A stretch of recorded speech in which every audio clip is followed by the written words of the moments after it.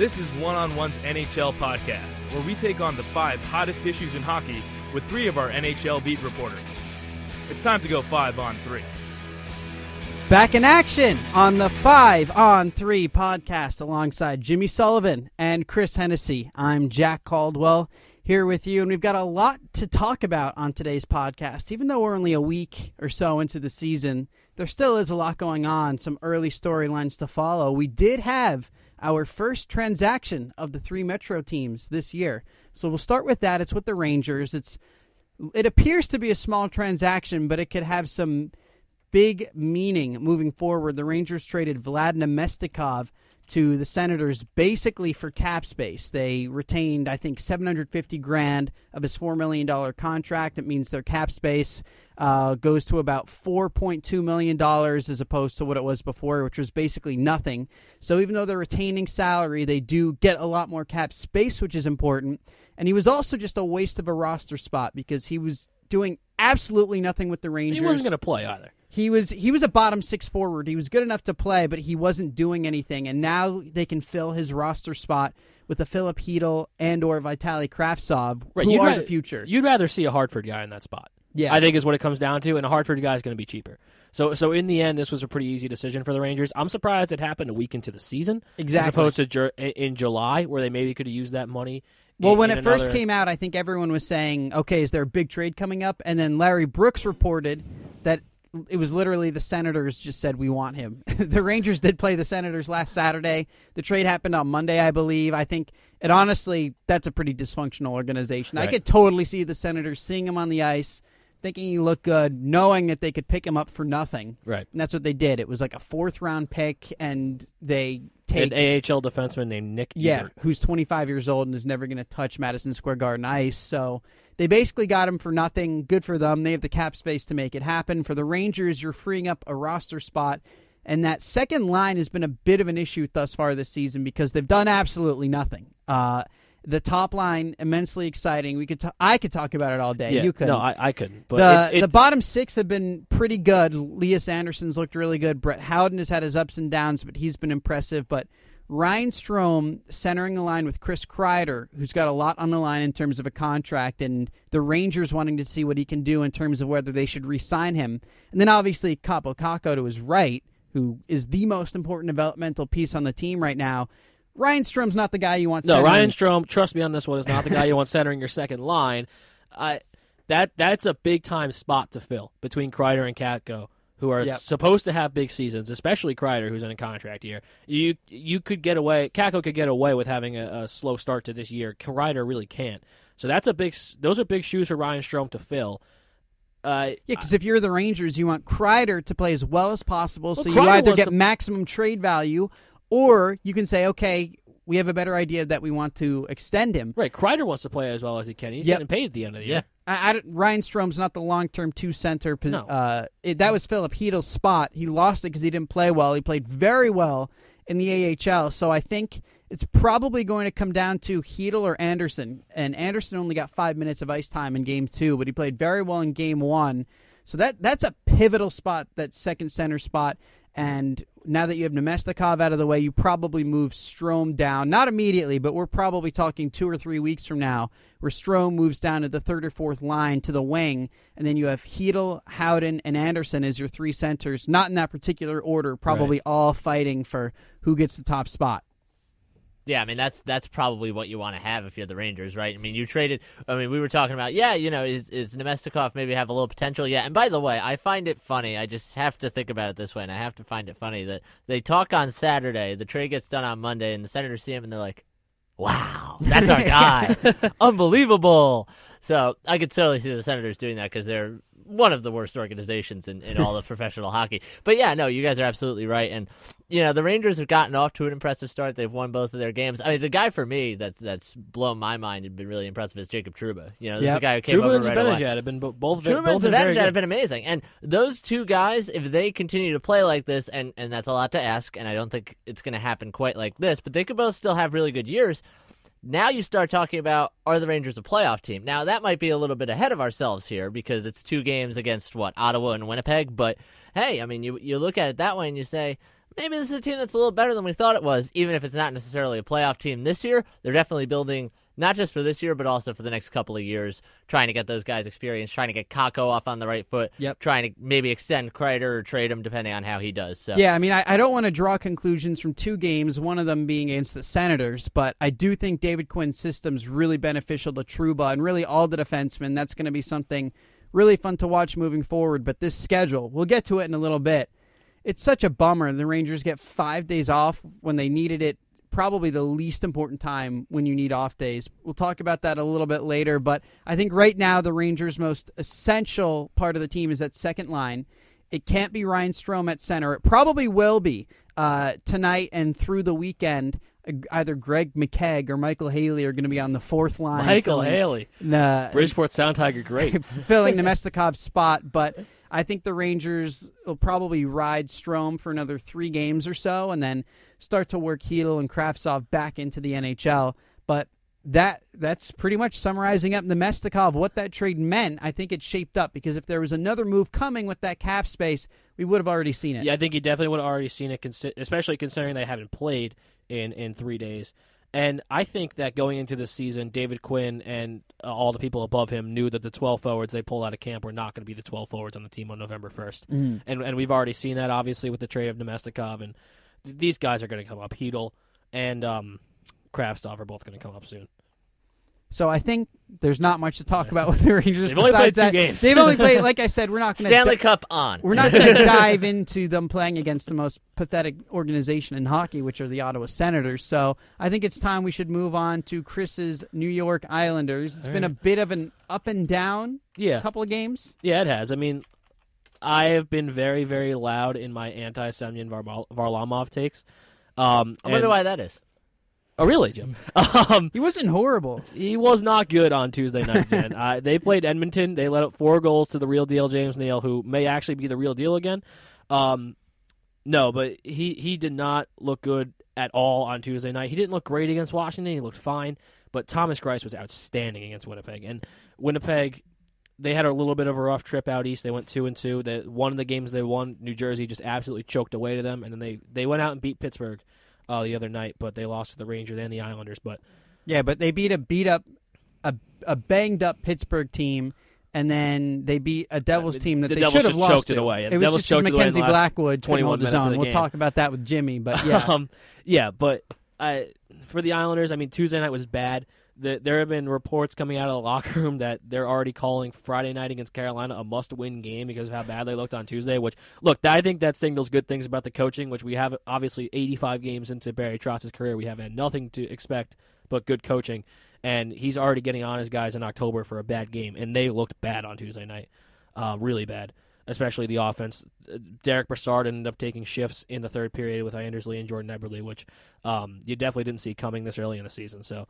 a lot to fix. That Varlamov contract, man. 3 games in, 4 years, $20 million is it's something else. That could become Lamarillo's legacy, honestly, dude. In many senses, because a lot of they built a great team last year, but in terms of long term, okay, he had been there for 5 minutes. Exactly. That wasn't necessarily him. And in terms of Robert Leonard, who in terms of the long term effects on the Islanders. This is his most strong long-term effect besides the guys he re-signed. Yeah. No, you're right. Yeah. And it's a bad contract. And the reason the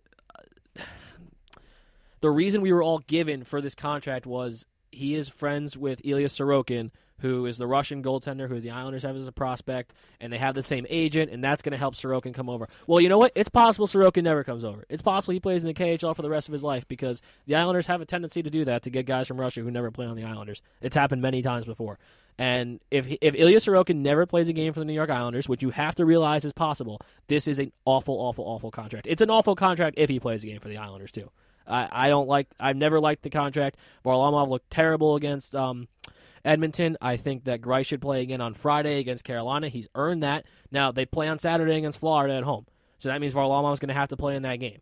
So, man, it's not good. It's 3 games into the season, so I'll lay off everybody else a little bit. This is the big weekend, though. You got Friday, Saturday, and then Monday afternoon. It's almost kind of like 3 days in a row because you get Sunday off, but then you're early on Monday. And Greiss has to play 2 of those games. He has to. Yeah. He has to. Varlamov cannot be the one goalie choice. Grice has to be. Why Varlamov got game 1, I do not know.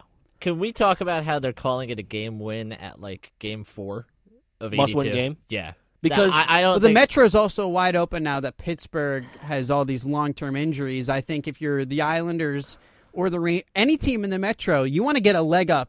The only team that I you think is do, a guarantee but is the Capitals. So early, though. It's obviously you don't want to burn early. yourself out. No, I don't think they're necessarily trying to burn themselves out. I think it's more of a perceptive Yeah, it's more of a standpoint. perceptive standpoint. And they're also playing against Carolina, who's 4-0, and they're a really good team. And they're a team who, may I remind you, swept them out of the playoffs last year.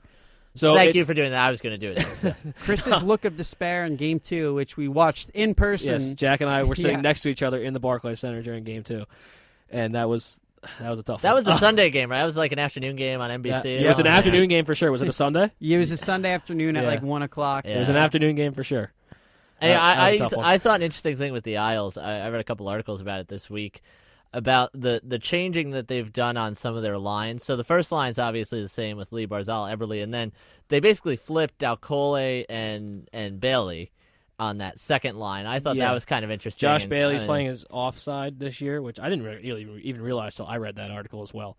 Yeah. That he's playing his offside. So from that's what he been an usually played. adjustment period as That's well. been an adjustment period, but also Josh Bailey's playing with Michael Dalcole, who Yeah. isn't good. Yeah, well, yeah. So he was invisible on Tuesday night, and from the looks of what happened in practice today, Dalcole's going to get benched on Friday night and not going to play, and Tom Kuhnackel's going to play instead. Which, I mean, you have to agree with it. He was terrible, dude. He was awful. I think on the ice he had no shots and one hit, and did nothing offensively. He was invisible the entire night, and I got to see Dalcole's first goal last year. against the Calgary. Devils. That's no, right. it was against the Devils. Oh, the Devils. Yeah, it was Okay. a January game. Okay, Yeah. interesting. Anyway, go ahead. Yeah, but he was invisible. He is not a top 6 forward in the NHL, and neither is Tom Kuhnackel. I'm not saying he is, and I'm not really sure Josh Hosang is either. And as I've said a million times, they don't have another top 6 forward in their system, and they need to go get one. But it's just me talking to a brick wall at this point, so let's go on to the Devils. So, speaking of Jimmy's Devils, it's ugh, I'm a rough. Ranger fan. I just covered the Devils on the side. Fair enough. That's true. You have said that, right? Yes. That if you had to pick a team, Yes, you would pick it's- the Rangers. It's the Rangers. So if they get to the playoffs, then I'll be blasting the victory song in the garage. Yeah, but I guess you would be our Devils guy. It's been a little rough. yeah. It hasn't been a great start. I mean, when you're up 4-0 in game 1, whatever it was, midway through the third period. With a minute left in the second. Yeah. So it's the 21 That was minutes. game Winnipeg 1. scored I mean, 4 goals. the Rock was rocking. Yeah. Gusev scored a goal. They look great. when it was 4-0, it looked like it was about to implode. It looked so electric, Yeah. and then it just fell apart. And then you look at that team because they have the pieces, right? If you have Taylor Hall healthy for a full season, he's a really good player. The last full season he played, he won the Hart Trophy, for God's sake. Yep. You got PK Subban in a trade, who is a really solid player. Nikita Gusev is kind of like the mystery man of the NHL at this point, but he scores a goal in that first game. Everything's going right. They're holding Winnipeg scoreless, and then then the floodgates open up. But it wasn't just that. Not only do they lose that game, they lose Saturday night 8-2 to Buffalo, which by the way, you knew was going to happen, but I don't think you knew 8-2 was going to happen. They also only put 20 shots toward Carter Hutton. You're not gonna score 9 goals, which is apparently what you need to be the. Was it 7 or 8? Was it 7-2 or 8-2? Look, I think it was 8.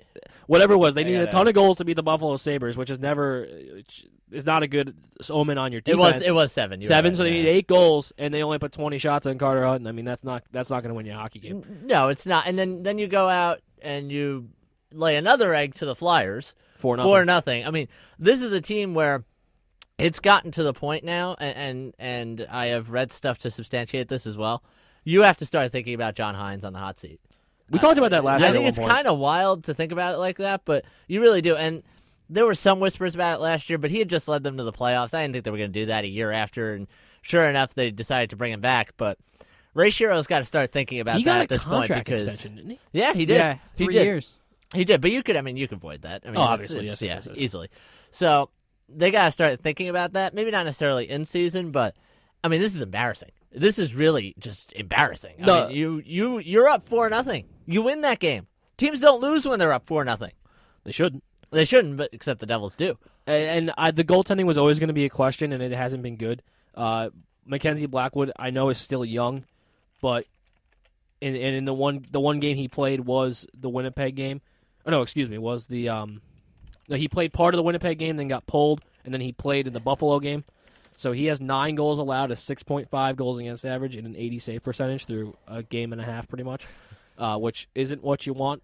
So the goaltending is always going to be a question with the Devils, and they got good goaltending in 2017, and that's why they went to that's part of the reason they went to the playoffs. Obviously, they also went to the playoffs because the most valuable player in the NHL. But it's not good right now, and also like if you don't have Blackwood, you're counting on Corey Schneider well into his 30s coming off major hip surgery. right. That's just not going to happen. It's I mean, not. that's too much to ask Corey Schneider at this point. I mean, he is a part-time goalie at most. Yeah, they needed to improve their goaltending, and they just didn't. Yeah. That was the whole thing that we were talking about before the season, that if Corey Schneider is Corey Schneider, this team can go places, but he's not, and it really was irrational to think he would be. Yeah, I mean, he was terrible last year. I mean, he had some games where it was just brutal, and there was one game I covered. They were playing Vegas. He gave up 3 in like 10 minutes. They pulled him for Kincaid. Yeah, that was the they game got like that a we were standing at. ovation. Yeah. Yes, and he got like a standing ovation for pulling Corey Schneider. They did that to Varlamov the other night. Yeah. too. They got a huge sarcastic applause down 4-1 in the second period when Semyon Varlamov comes out of the game. Yeah, but it's I mean, you can't. But that's too much to ask Corey Schneider, right? Look at the goalies who have had that type of surgery. How many have come back? How many have had that type of surgery? Yeah, well, that's the other It thing, sounded too. like a pretty serious hip injury. No, I'm not a That doctor, too, but but it I mean- sounded pretty serious. So much of goaltending is mental, though. Yes, Once you that's have true. the physical skill and talent to be an NHL-level goaltender, what puts some of the best guys over the edge is the mental toughness factor. And when you're banged up and go through the adversity he has, it's really hard to get that mental sharpness back. Yeah, goaltending's a tough position to come back from injury from, also because you're getting pummeled with rubber hockey Yeah, it's pucks. physically painful. It's physically painful. You have all this padding on, which, for as long as you do it, you're never going to be used to moving around with that much padding. So, it's going to be a little bit of a tough sledding for Corey Schneider if he can't get himself healthy. But I think what this proved is that run a couple years ago was really a one-off, because Taylor Hall had the season of his life. Not to say that he can't do it again, but that was an unbelievable season from him. They won a lot of close games that year. They were tough. They were physical. But they needed to go out and really get reinforcements last year to try to build off that 2017-18 team. That didn't really happen. It didn't work out for them like they thought it would. And now coming into this year, they thought that getting a guy like PK Subban or Nikita Gusev, adding him to their team would help them, would be able enough to put them over the edge. But when you get outscored 11-2 over the span of 2 games, Wayne Gretzky's not going to fix that. Like, he's not walking through that door. So at this point, it's just like, okay, they're going to ride it out. They got to turn it around quick. Full disclosure, I picked them to go to the playoffs. Stupid me. I think I'm going to be wrong on that one. It's only 3 games. Weirder things have happened, but it doesn't look good. All right, let's move on, and we're going to talk about something that I think the NHL has to really look at. It's more serious than I think people are taking it, and that's the scheduling. And just to give you an example, and this is across the board in the beginning of the season, the Rangers played on last Thursday and last Saturday, then have a full week off. Not an official bye week. It just happens that they have 7 full days off, play at home against Edmonton, and then have another 5 days off before they have a back-to-back. There's another There's break after another Edmonton? 5 days Yeah. after Edmonton. Wow. I did not know Before that. they have then a back-to-back. I feel now, like- if you go to January, they have a week-and-a-half California swing, and then they play in Anaheim on a Saturday night. Then at home on Monday, they have 1 day to go from a full California trip back to New York and play against Nashville, who's a tough team. In February, they go on their Western Canadian swing, come back. They only have 2 nights off to get ready to play in New York. At the same time, I think you also have to look at the fact that, and I said this a lot last year, the Stanley Cup Finals should not be paired with the NBA Finals. Most people are going to choose, casual audiences are going to choose the NBA Finals over the Stanley Cup Finals. Now, would casual audiences choose a Stanley Cup final game over a conference final game in the NBA? I think they very well could. And that's only a week or 2 difference from what it is now. Why don't they, this is across the board where you have teams the first 2-3 weeks of the season getting way too many weird days off. Why don't they pull the whole thing back a week? Eliminate 2 or 3 of these days off. You can pull the entire season back a week, and then you won't have Game 7 of the Stanley Cup Final competing with Game 5 of the NBA Finals, which is always going to lose. First off, it's because you're going to be competing with more football, which they don't want to do. But I get your point. And but it's the weeknight. I know. And this They're happens. playing on the weekends. This happens every year at the beginning of the season. For some reason, they just don't bring enough Western Conference teams out east to play the Islanders or the Rangers, and somebody gets 4 days off.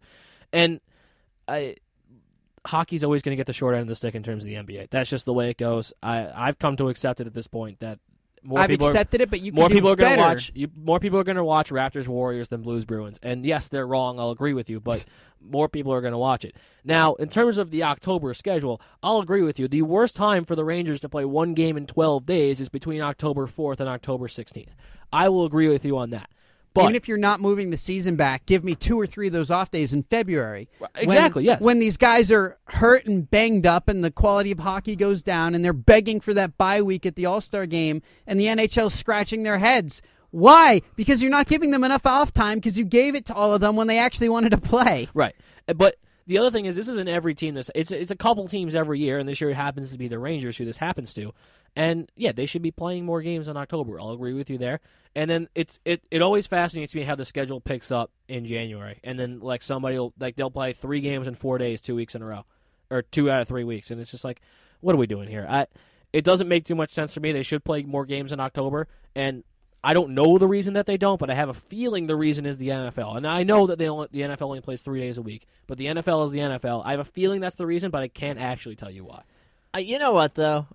And this is no offense to the sport of hockey. I don't think the NHL is in a position right now to sit there and say, "Oh, we don't 100%. We don't want to compete against the NFL." You can barely compete against Grey's Anatomy at this point. Okay, it's true they get bumped off NBC for they got dramas. bumped off NBC for American Ninja Warrior. No, it was Chicago Fire. Oh, excuse me. Game 3 of the Stanley Cup Final got bumped off of NBC for Chicago. It was a rerun, I think, too. Yeah, because the season of TV must have ended 2 weeks before. But yeah, I mean that just makes no sense to me. But the most direct comparison schedule wise is the NBA, right? And I feel like this doesn't happen in the NBA. Yes, teams have pregnant pauses because the NBA I feel like doesn't smart. The NBA is also a less taxing sport. I feel like and the physically. NBA can fill an arena any night of the week. Yes, the NBA can fill any arena in basketball any night of the week. That's what because the NBA is the second most popular sport in America. But I mean, I honestly think hockey fills arenas. No, they don't. I don't think Hockey I don't think arenas it's an fill attendance more to problem. capacity than NBA arenas Do if they you really? look at the numbers. I don't Yeah. think it's an attendance problem. I think it's a viewership problem. I think it's television. It's not in the arena. If you look at the numbers, NHL arenas in terms of capacity actually sell in terms of the price for ticket and the capacity are more in demand than NBA tickets. The viewership is way down. There's been less than 10,000 people at the Coliseum each of the last 2 nights. And the Islanders are literally last in the league or the bottom Well, yeah, three because there's every only year. 13,000 seats in the arena, so they can only It's get like so many people. 18 of the 31 teams have at least 100%. All right.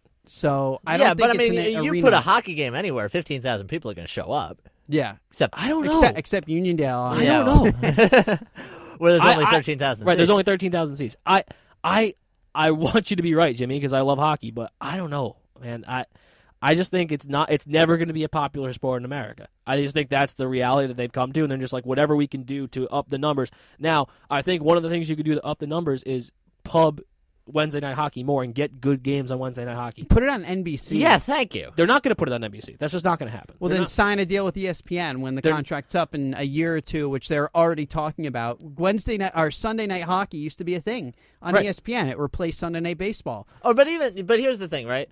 It's not necessarily a problem that it's on cable because the NBA is on cable. The NBA is on TNT and ESPN and NBA yeah, but there's TV a difference sometimes. between ESPN and TNT and NBC Sports. Yeah, right. In between, episodes of NASCAR America or whatever it is. Super Bass Fishing. Yeah, Super and Bass nobody Fishing. just stumbles into NBC Sports. People have ESPN. And I don't TNT know on. what channel it is. I have to look it up. Yeah, and I've had the same cable provider for 10 years, and I don't know. Chris it's and I have somewhere in talked the about that a 200s. lot. We talk about that all the time. There's already reports that the NHL has reached out to Fox and ESPN about getting more prominent airtime. But even basically. FS1 would be better than NBC. I don't think it would. I think you're wrong on that. But they put the baseball playoffs on FS1. People are watching those. They do. Yeah, but people still complain about FS1 in baseball. I complain about that too. Yeah, and that's fair. But it's a better. Nobody has NBCSN. At least some people have FS1. Yeah, and I also think it's a matter of the games they're putting on the channel. Let's lay off the channel for a second. The games they put on the channel are not good. They had Devils, Flyers, and Canucks, Kings as the doubleheader last night. Are you kidding me? It's the second Wednesday of the season. Can we at least get a good game? What are we doing here? Canucks, Kings. The first night was great. It was Blues against Washington, which was a great game, went to overtime, and then it was Sharks Knights, which the Knights won handily. But I don't know. Look, I just think the NHL needs to figure out this scheduling issue. Even if you're saying, okay, we'll give up the war against the NBA or the NFL or whatever. They've given up the war. I'm not even going to call it a war. It's not about overcoming them. It's just about getting more eyeballs. And I'm telling you that if the Stanley Cup final, no matter what channel it's on, was competing against a conference final or second-round NBA game rather than the finals, they would get more ominous eyeballs. That being said, if you're going to keep the schedule as it is in terms of timing, give me these off days later on in the year. 100% agree. 100% agree. Now, they do have not both the Islanders and the Rangers and the Devils, too, or all the teams, have 9 days off in a row in January. Yeah, the bye week is fine around the All-Star game because then you get more guys to play in the All-Star game, and that's good. Yep, I like the All-Star game attached to the bye week, even though it's 9 days without the Islanders. It's obviously great for the players, and they all love it, so they're not going to take that away.